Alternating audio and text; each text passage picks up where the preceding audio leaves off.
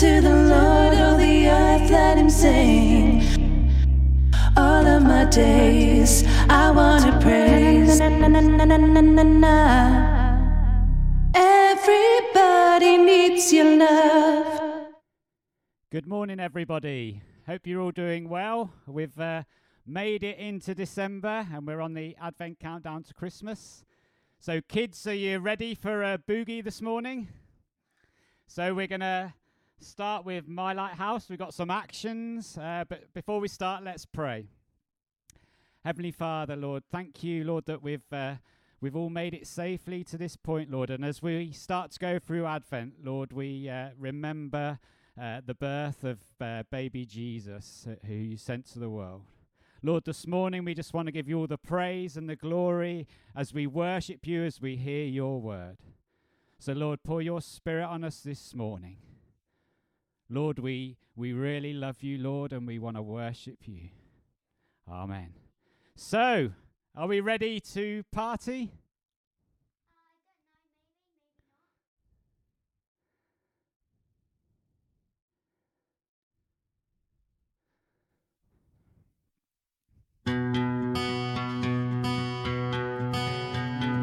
In my wrestling and in my doubts, in my failures, you won't walk out. Your great love will lead me through. You are the peace in my troubled sea. Whoa, you are the peace in my troubled sea. In the silence, you won't let go. In the questions, the truth will hold. Your great love will lead me through.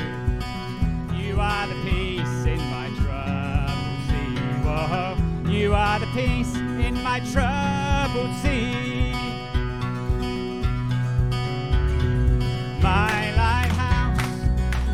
lighthouse, shining in the darkness, I will follow you. Oh, my lighthouse, I will trust the promise. You will carry me safe to shore,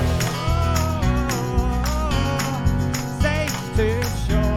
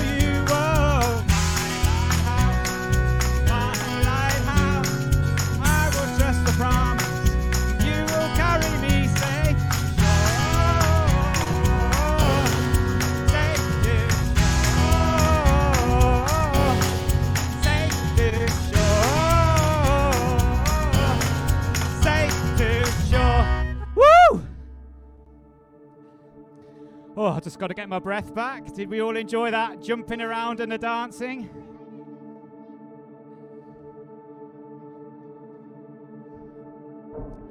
God, you are so good, Lord. We worship you.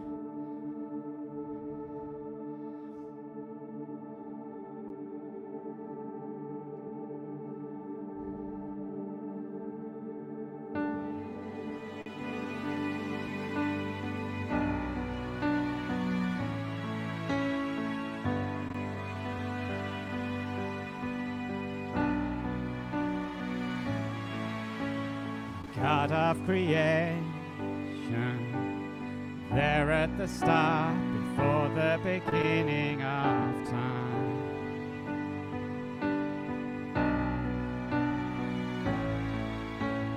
No point of reference, you spoke to the dark, you fleshed out the wonder of life.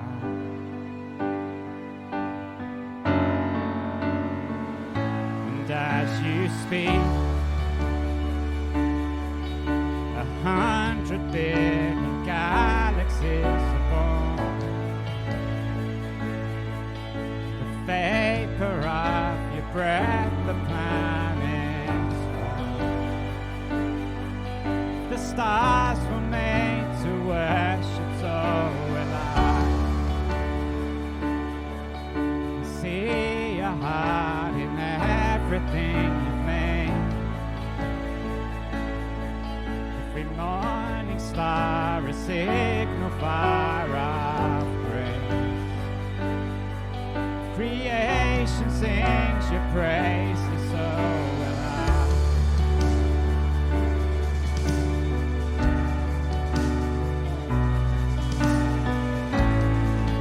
So will I.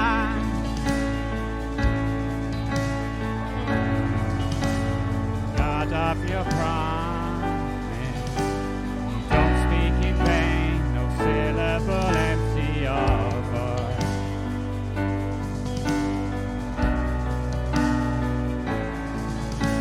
For once you have spoken, nature and science follow the sound of your voice. And as you speak,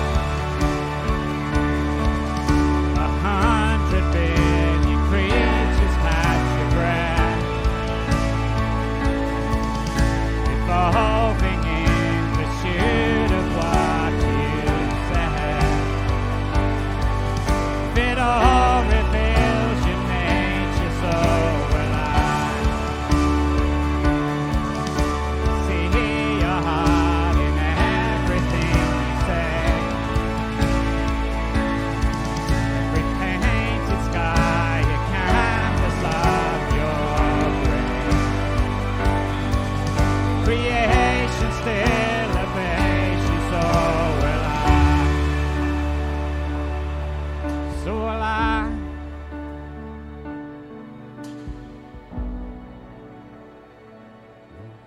We worship you.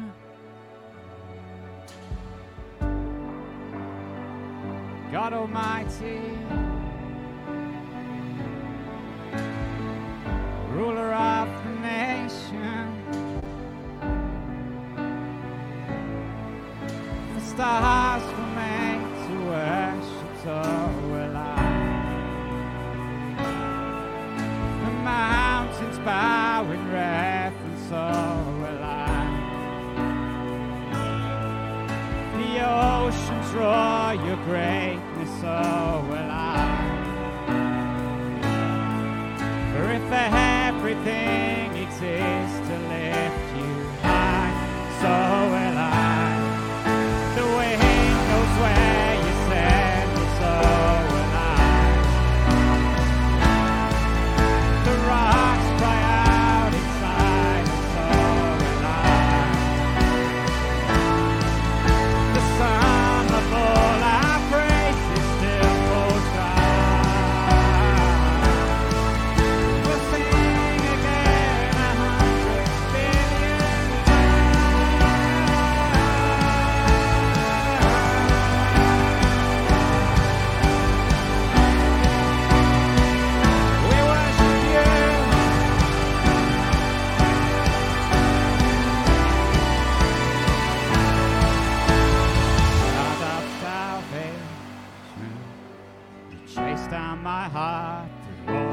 my failure and pride.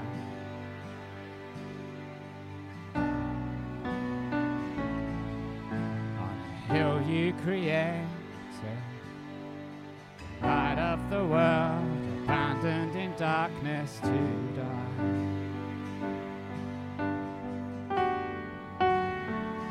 And as you speak, 100 billion failures disappear.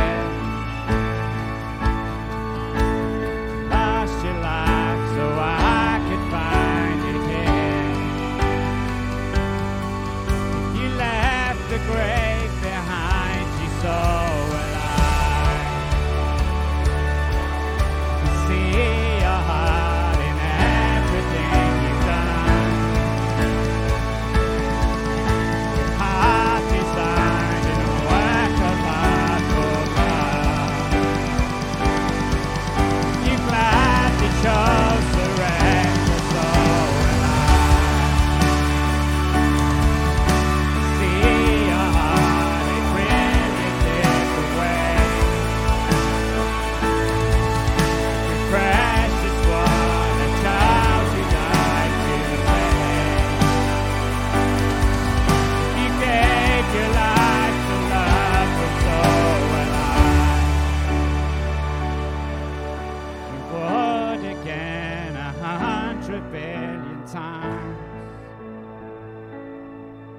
What measure could amount to your desire? The one who never leaves the one behind. You never leave us or forsake us. Your name is holy, majestic one. Holy is the name of the Lord. We worship you.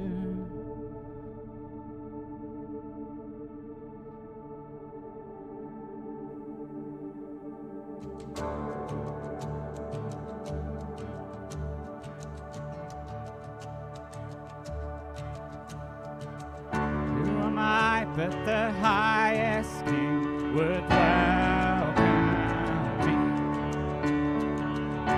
Was lost but he bought me. Know his love for me. Know his love for me. Who the sun sets free, oh, is free indeed. I'm a child of God, yes I am. Free at last he has ransomed me, his grace runs deep. While I was a slave to sin, Jesus died for me. Yes, he died for me. The sun sets free, oh, is free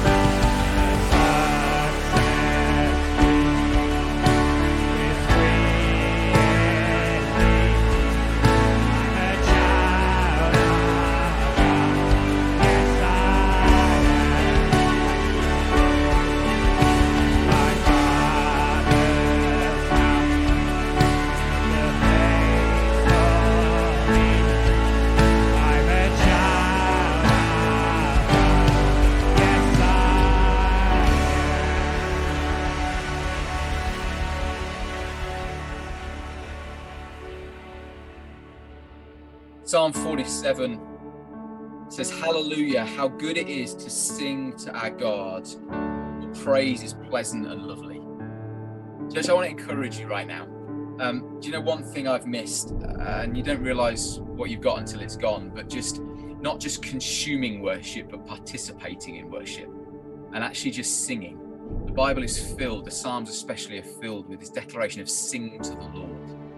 I want to encourage us right now, just while Alan leads us in that bridge that I am chosen, not forsaken. Why don't you just stand as families, individually in your household? Why don't we just give a sacrifice of praise, an offering of singing this morning? You know, being online is nobody's preference. You may look at those of us that are leading this service and think, we find it easy. You know, each of us on a Sunday morning take a deep breath.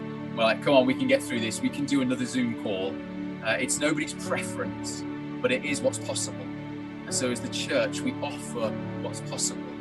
However small and insignificant it seems, we offer it as worship to God. And so right now, why don't we just sing together, declaring worship to our God as we stand and sing.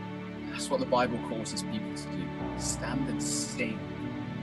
So let's do that right now as a church, knowing that others in our church family, we're all singing together, speaking out and singing out the truth of who God is. So Alan, will you just lead us in that chorus and bridge once again, just as we stand and sing together?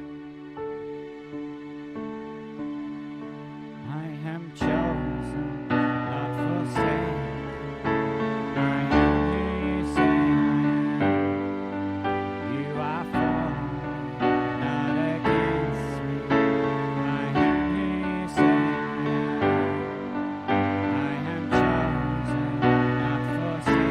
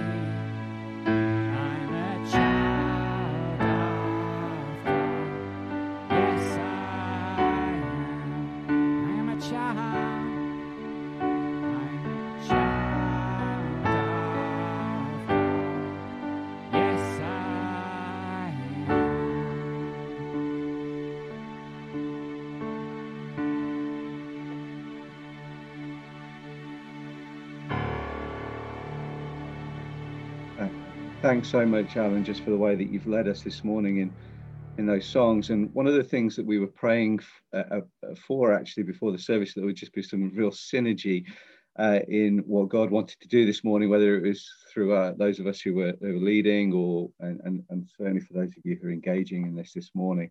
And you know, just before John read Psalm 147, I was going to read exactly the same verses to you. And I want to read them again because I think this is beautiful words. But it goes on. Hallelujah! How good it is to sing to our God, for praise is pleasant and lovely. The Lord rebuilds Jerusalem. He gathers Israel's exiled people. He heals the brokenhearted, and he bandages their wounds. He counts the number of the stars, and he gives names to all of them. Our Lord is great, vast in power. His understanding is infinite. The Lord helps the oppressed, but brings the wicked to the ground. And I don't know where you're at this morning, but there's something of this psalm that just calls us to sing and to praise and to worship in the midst of circumstances, knowing that God is at work, working out his purposes. He reigns sovereignly over all things. The Lord is vast in power. And that's the one who we've just been singing to. And as Alan led us in that last song, who the Son sets free is free indeed. Like, we are free in Jesus, and that's incredible truth this morning. So I hope you're just feeling encouraged in the Lord this morning, and we're going to move on. Just got a few things to let you know about before John comes and shares from Philippians this morning as we continue our series. So we have our Zoom prayer meeting, which is taking place tomorrow at 7 p.m. So the links are going to be sent through Connect Groups and also via email if you need it that way. So you can contact admin at occ-stratford.org.uk. Info's there on the screen, which saves me reading it out. And you can email for that Zoom link for tomorrow evening if you'd like to join us. And then next week is our guest carol service, which is going to be amazing. We've got some incredible guests lined up. As part of a wider network, we've been given some access to some great speakers, people who are passionate about Jesus and can connect with audiences of great variety. So you may have heard of J. John. He's one of if not the top evangelist in the UK, and has been for many, many years. He's going to be speaking at a carol service next week. So please, I'd encourage you to share the invitation with people who you wouldn't necessarily normally invite people to a Sunday morning, maybe, but this is a real opportunity for you and me to invite those people in our lives who may connect with a carol service in the lead up to Christmas. So that's going to be a great, great service.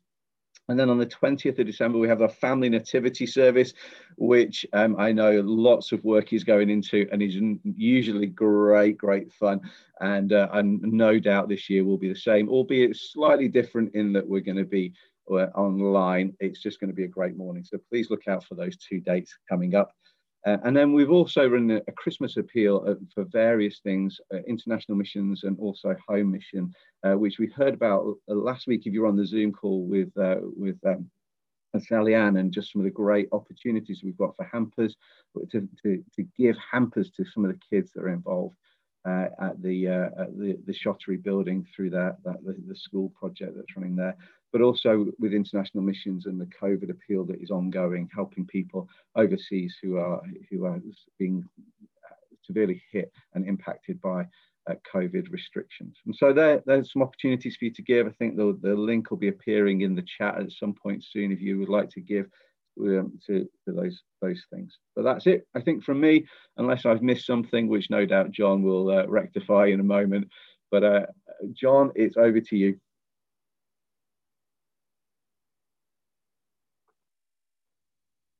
Thanks so much, Ian. You'd have thought I'd have got used to doing this by now and unmute yourself and everything, but we're still learning, aren't we? Just had a message through the prayer requests. Those that were with us online last week, part of the Christmas appeal, we're going to be supporting a guy called Tony, who's discipling someone called Lee in a prison in the UK. And we've just had a message through saying he has had a really good week. Tony's had a great week of being able to bring light to the prison officers through a funny poem that he's read, but he's also been really touched that we're praying for him, and Lorraine and Andy, who have done prison ministry serving into his life for many, many years, spoke to to him this morning. And Tony's just saying thank you so much that we're joining with him and praying for him and the generosity of God's Spirit into his life. So I just want to thank you, church, for all you're doing for the Christmas appeal.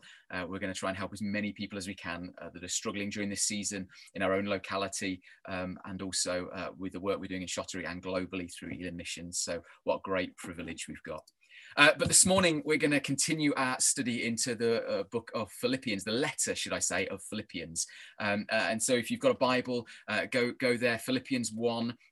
And if you've missed any, I'd encourage you, go back onto our website. All of our services are on there, the videos, the audios, you can listen or watch whenever you want. Because I really think this letter from Paul is significant to our church family during this season. It's Paul's letter of joy, which is amazing when we know that he is writing it whilst in a Roman prison, confined, locked up, going through uncertainty. I don't know if any of those words seem familiar to you during this past season. But I'm learning so much from Paul and his journey through what I'm going through and where I'm at about how we live for Jesus during this season. So we're in chapter 1. We're going to conclude chapter 1 this week and then pick up chapter 2 into the new year. And so we're just going to read 3 or 4 verses this morning, verses 27 to 30, where one commentator says of this bit of Paul's letter, if you can understand this part, you'll understand the whole letter. So whether you're tuning in for the first time this morning, whether you follow Jesus or not, this is a great opportunity for this morning to figure out all that this letter is about, that we're diving into and why we're diving into it this morning. So if you want a title for this morning, it is Keeping the Main Thing, the Main Thing. Keeping the Main Thing, the Main Thing. So let me just read, starting in verse 27, Philippians chapter 1. It says this, just one thing. As citizens of heaven, live your life worthy of the gospel of Christ. Then whether I come and see you or am absent, I will hear about you, and that you are standing firm in one spirit, in one accord, contending together for the faith of the gospel, not being frightened in any way by your opponents. This is a sign of destruction for them, but of your salvation, and this is from God. For it's been granted to you on Christ's behalf, not only to believe in him, but also to suffer for him, since you're engaged in the same struggle that you saw I had and now hear that I have. So we're going to unpack those verses this morning in the keeping the main thing, the main thing. Let me just pray right now. Father, we thank you for your word, Lord. We thank you for your presence, that no matter what seasons of life we go through, right now, one that none of us could have foreseen, none of us really understand, but you are in it with us and you are with us through it. And so by your word right now, will you just speak deep into our hearts, open our hearts right now, to be engaged with you as we learn from your word right now, for your glory. Amen. Amen. There's an author called Stephen Covey who once said that the main thing is to keep the main thing the main thing. The main thing is to keep the main thing the main thing, which I don't know about you, but for me, that's easier said than done. And it's actually not that easy to say. But I struggle keeping the main thing the main thing. I was looking through my to-do list last week, and I've got something on that to-do list that I put on there 2 years ago. 2 years ago, and it still is not done. The impromptu must-dos have overtaken the to-dos, the urgent swamps the important, and those things just get knocked and knocked further and down the list, and they seemingly not getting done. So in the midst of everything that we've got going on, it can be really hard to first of all know what the main thing is, and secondly to keep the main thing the main thing. Am I meant to be doing those things first, or those things that are urgent that come and swap? What am I meant to be doing? I don't know. And I just go, you can end up going round and round in circles. But Paul here is urging the church in Philippi to not be swamped by the seemingly urgent stuff that's coming upon them, to keep the main thing, and keep their eyes fixed on that main thing, because then everything else will start to make sense. And so Paul is urging the church in Philippi to keep the main thing, the main thing. So for Paul, what is the main thing? Well, for Paul, the main thing is the gospel. This closing paragraph of chapter 1, he says, Paul writes, just one thing. He sounds a little bit like Columbo, doesn't he? Just one more thing. But other translations say, above all else. The word literally means just alone, or this only.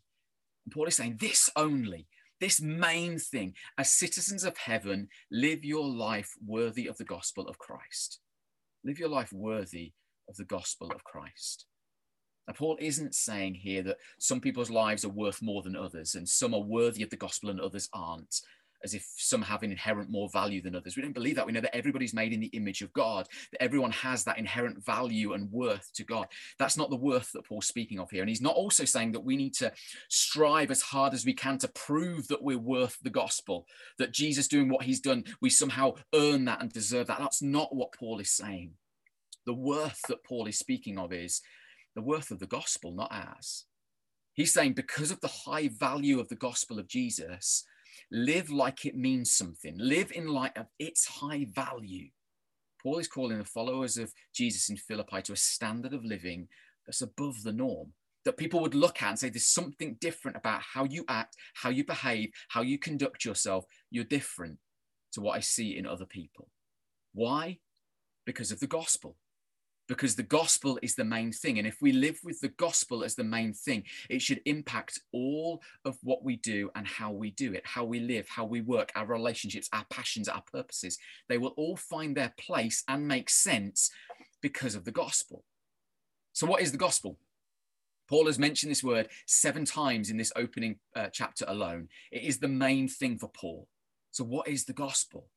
Maybe you're unsure. Maybe if I really pressed you, you'd say it's something about God, his story, maybe even mentioning Jesus. Maybe a verse like John 3:16 would come to mind, that God so loved the world that whoever believes in him shall not perish, but have everlasting life. Probably the most famous verse in all of Scripture. Maybe the gospel for you is that you're saved and that Jesus has died for you and secured a place in heaven for you.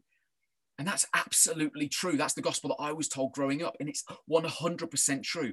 But for Paul, there is some core ingredients. It's like if you're making a loaf of bread, there are certain things that you need to make that bread work. You can put in other things, and it's totally true, and it makes it work.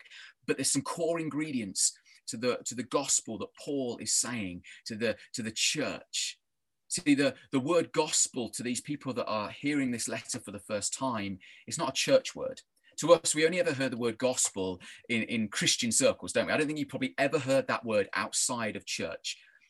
But for those hearing this letter, it would have been a word that they knew. You see, the word gospel was used to announce the rule and reign of a new leader. So when Caesar took the throne, the announcement of him taking that throne and being the new leader of the nation and the rule and reign, his intentions are probably to declare, I'm going to bring peace and salvation to all our people. That was the gospel. It was the gospel of Caesar. That's what was announced. That's the word that was used. The people that were encountering this letter knew that the word gospel was the good news of a new ruler and that their kingdom would be what everybody needed. Because for them, Caesar was Lord. But of course, Paul says that gospel never measures up. For Paul, the gospel that he speaks of is not of a leader, but the leader, the perfect ruler, and the perfect kingdom. See, the gospel is all about Jesus, that he is the true Lord. And that's what Paul is writing into the lives of these people that are receiving this letter. That's why Paul's in prison. Paul's not in prison because he's saying there's a God who wants to make sure that you get a really good, nice mansion in heaven when you die. And you've just got to say that follow him and do what you can to make sure you get there.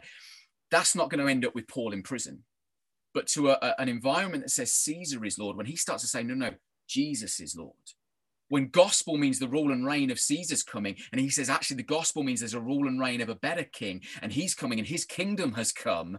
Suddenly that starts to ruffle the feathers of the powers that be. That's why Paul is in prison, because he's upset those powers by declaring the true gospel and declaring the announcement of the true king, and his kingdom has now come.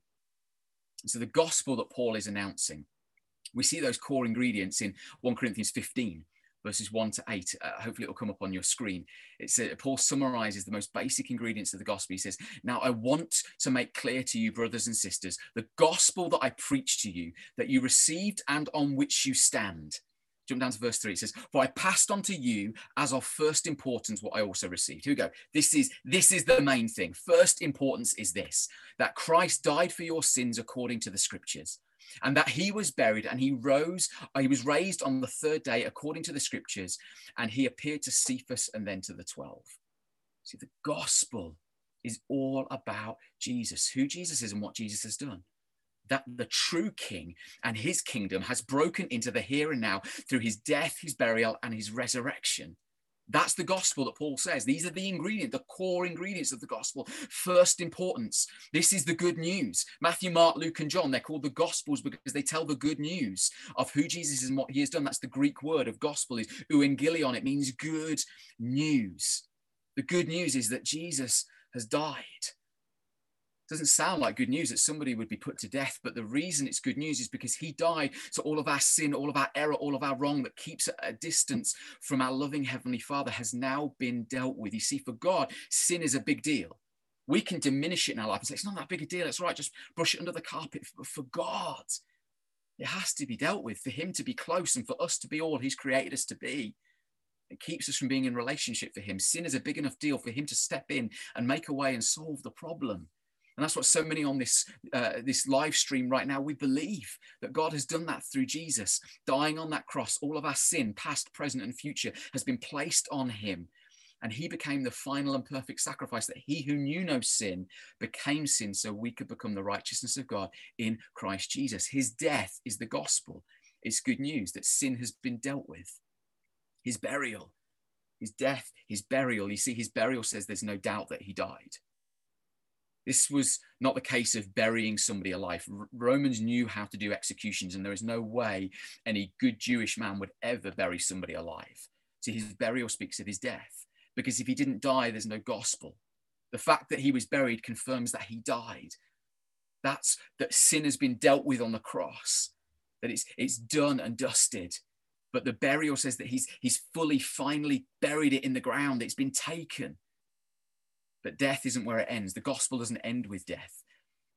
If death says that our sin has been taken and the burial says that it's been dealt with, the resurrection says that our sin has been defeated, that he rose again on the third day. Of that, there's no doubt, because he appeared to Cephas and then the 12 and then hundreds of people. See, the resurrection proves that Jesus was who he said he was. His resurrection, he has conquered death, defeated Satan for us. So death is not the end for those of us that follow Jesus and put our trust in him. So let's go back to Philippians. I could keep going, but let's get back to Philippians. Philippians 1:27, when he says, as citizens of heaven, remember this is the main thing. As citizens of heaven, live your life worthy of the gospel. He's not saying, just make sure you get to heaven, because that's where your home is. You're citizens of heaven. Just make sure you keep your head down, scrape through this earth by the skin of your teeth, making sure you get to heaven. That's how we need to live. That is not what Paul is saying.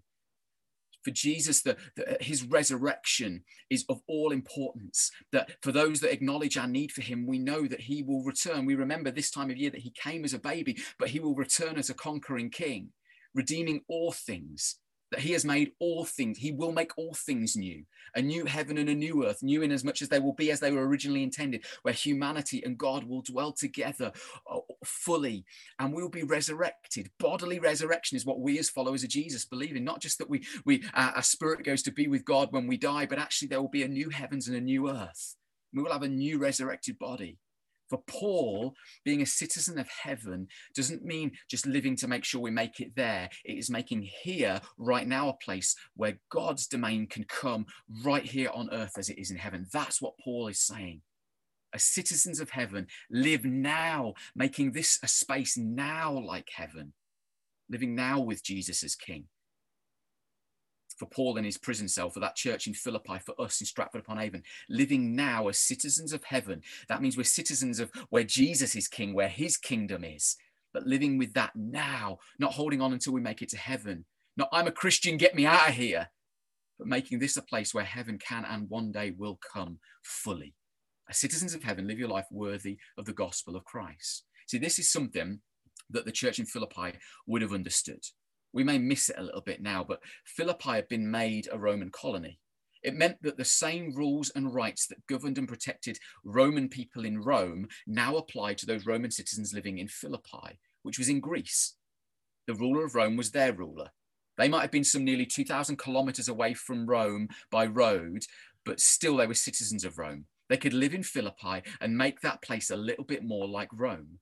They were now citizens of Rome living in Philippi. Not that they could leave Philippi and move back to Rome and enjoy Rome, but that Rome could come to them and be where they were and make it more like home.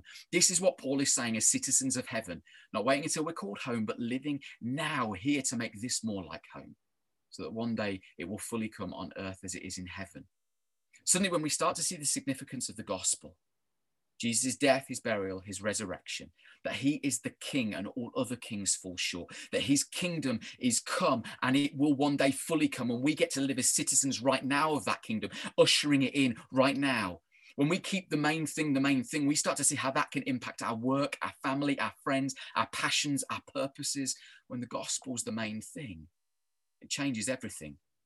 We start to seek ways to bring God's rule and reign into this place right now, even though we feel so far away from home, into the lives of those people around us, as we pray for them, as we get to do what only we can do as followers of Jesus, which is bring the gospel into the here and now, into our workplaces. Whether you enjoy your job or not, can I just say, with all respect, it doesn't matter. It's not the main thing. The gospel is the main thing. And we get to live in that space, declaring the gospel by how we live, by what we share, by what we are doing with God's kingdom, with Jesus as King right now in all of our lives.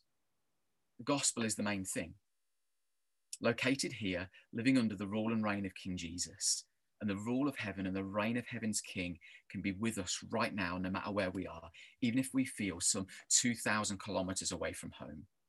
As citizens of heaven, live lives worthy of the gospel. I'm spending a bit of time on that because I think it's probably one of the most significant verses in the whole of Scripture. And what Paul will now do is practically unpack a little bit of how we do that. How do we keep the gospel the main thing? How do we live lives worthy of the gospel? How do we live as citizens of heaven here on earth right now? 3 ways that I'm going to fly through really, really quickly. And the first is this: standing firm. Standing firm. Paul says, whether I come and see you or am absent, I will hear about you that you are standing firm in one spirit. What are you standing on? What convictions do you hold to? Do they hold you through your all of life? Are they there as a rock to stand upon? As followers of Jesus, what does it mean for you to stand on him and to trust him? The word standing firm, it's one word in the original Greek, and it's a military word. It conveys the notion of unflinching courage and steadfastness, as if we're all soldiers lined up, refusing to give an inch of ground to the enemy. Standing firm in who we are, in who God is, who he's calling us to be, and not giving a little inch of ground to the enemy.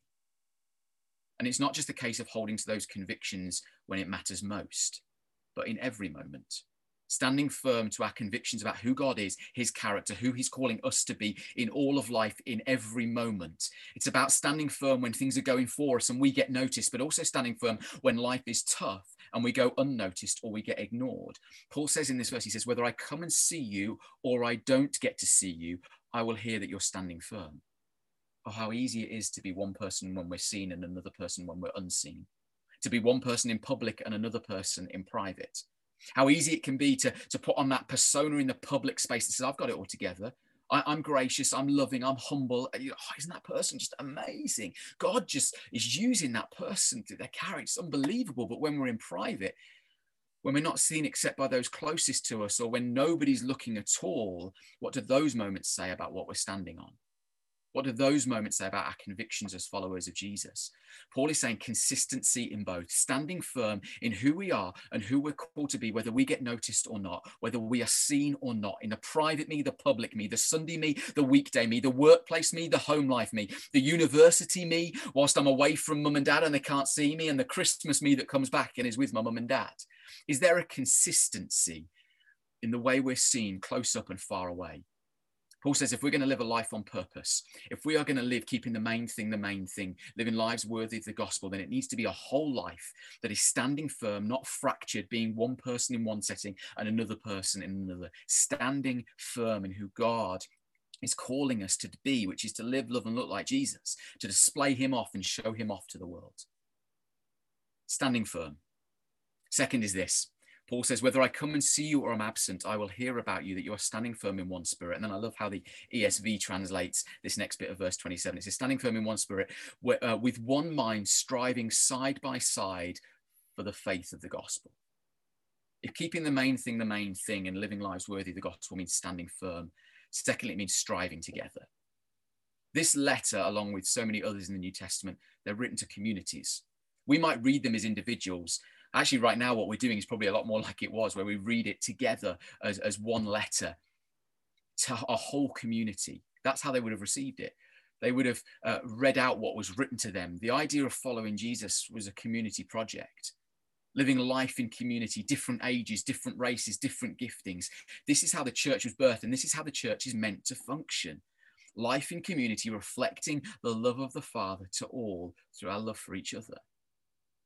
As the church, we're called to this together, striving to show off Jesus to the world around us. See, that word striving together, it's not a sit back and just let it happen kind of word. It's not about expecting everything else and everyone else to fit in with our wants and our needs.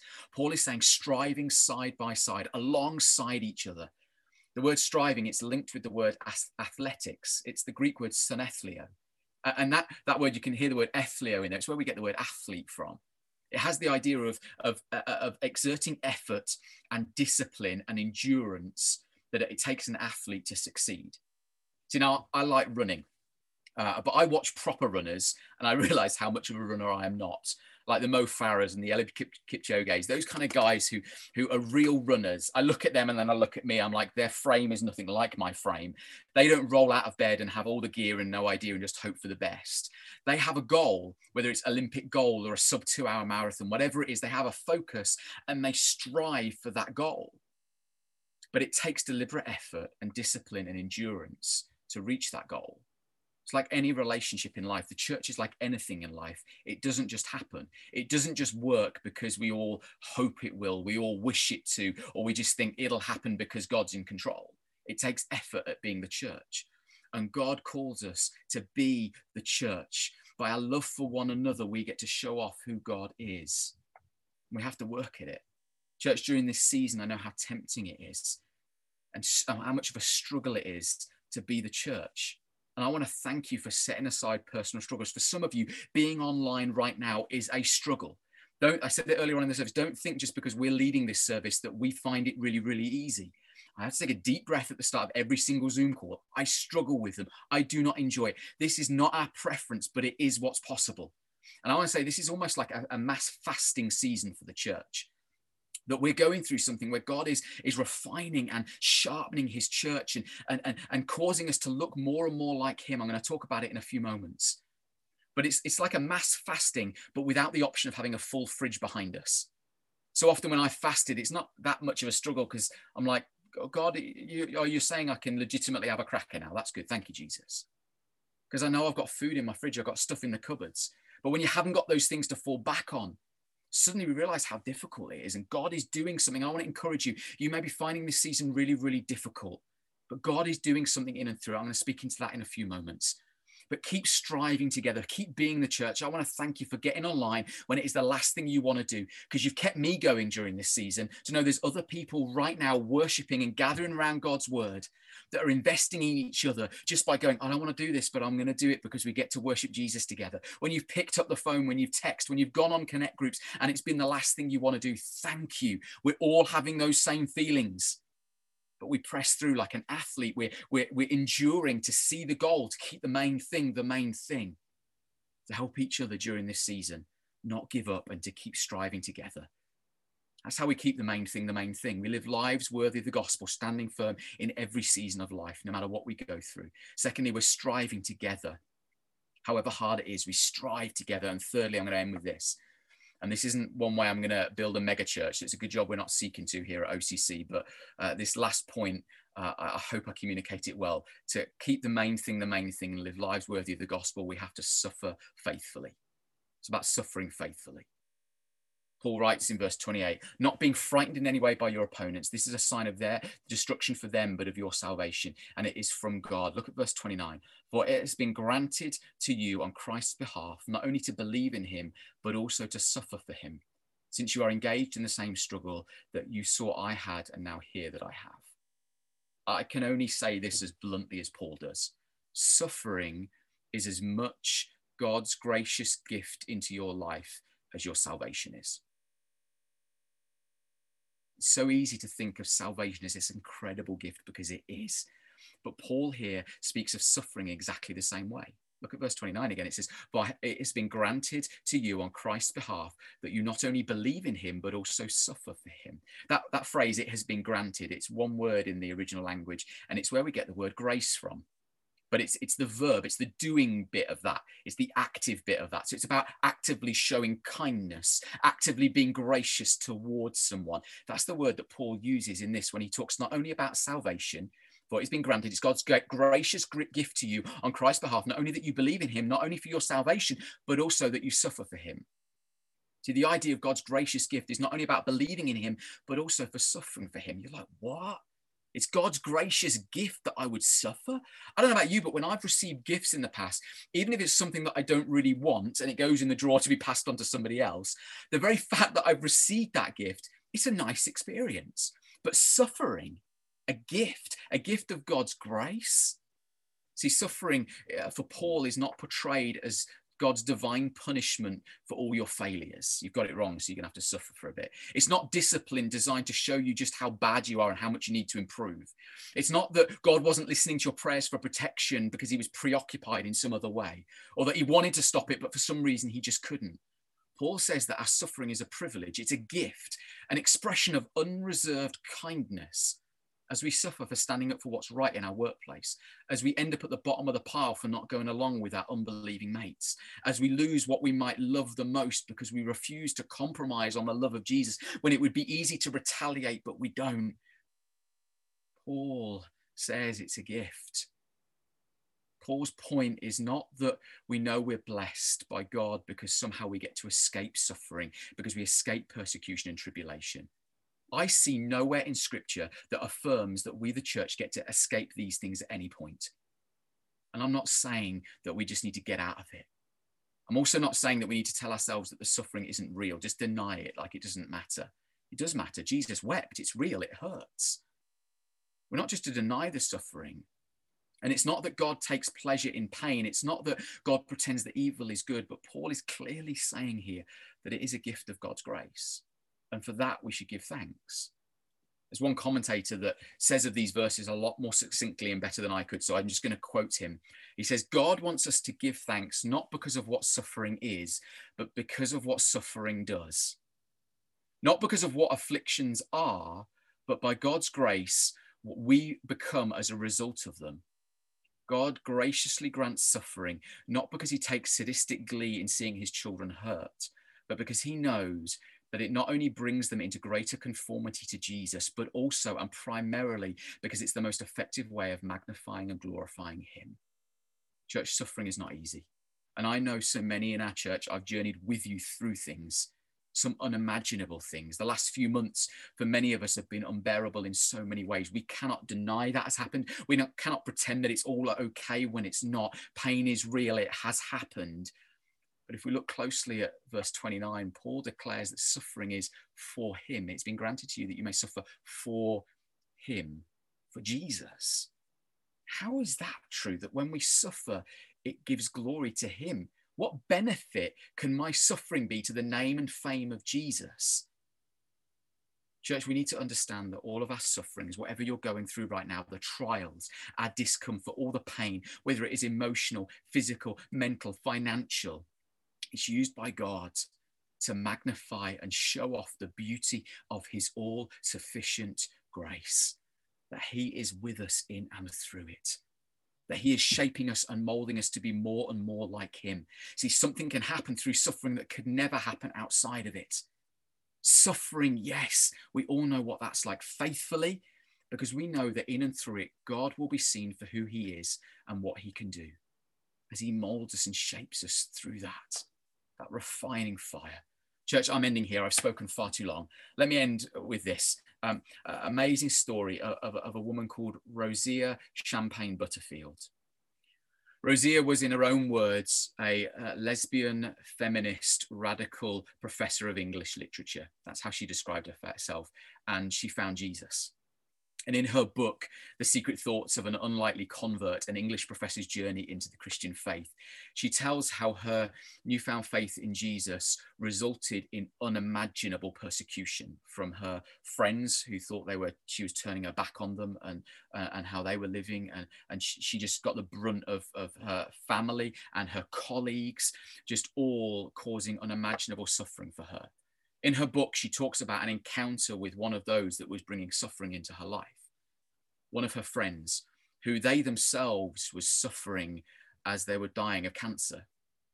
And Rosia tells of this moment in her book. She says this: she approached me one day. This is the friend with cancer who had been causing so much pain into her life. She approached me one day and said, I didn't give a damn about who your God was in your happiness. But now that you're suffering, I want to know, who is your God? Where is he in your suffering?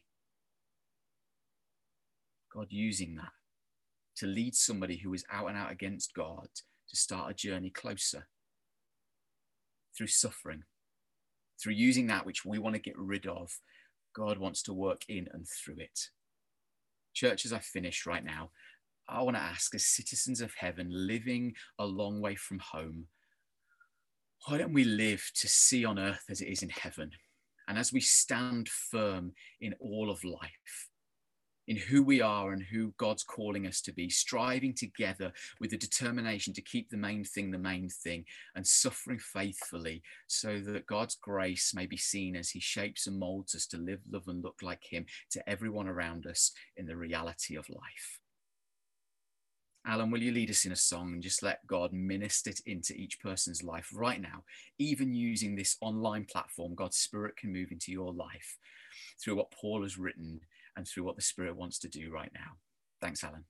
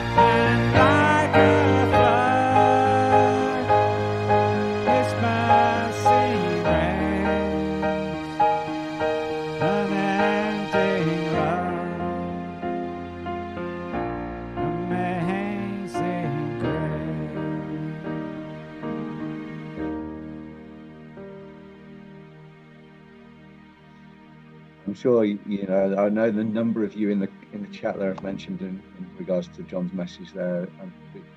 Just great message, a reminder of the gospel and the call that's on our lives, and that encouragement really to stand firm together. I think there's a sense of striving together, contending together for the faith, and then this suffering together. I think even in that is this: we don't do this journey alone. And John, that's been really, really helpful this morning. So thank you. I'm going to close the service in a moment. I'm just going to pray God's blessing upon you. I hope you have a fantastic week, whatever it is that you're going to be doing, whether it's working or engaging in community activities, whatever it is that you find yourself doing, may you live out the reality of the call to be a citizen of the King and his kingdom wherever we find ourselves this week. But Lord, we thank you for your amazing grace. Lord, we thank you for that reminder. Actually, the only reason we can do any of this is because of your astonishing grace that is lavished upon us and enables us to stand firm in you, to journey together and to suffer together. And so, Lord, with this week, would you help us to be the kind of people that you've designed us to be? Would you help us to live out the kingdom reality in the face of much challenge in our day? And so, Lord, may the Lord bless you and keep you and make his face to shine upon you. May be gracious to you, give you peace this week. In Jesus' name, amen.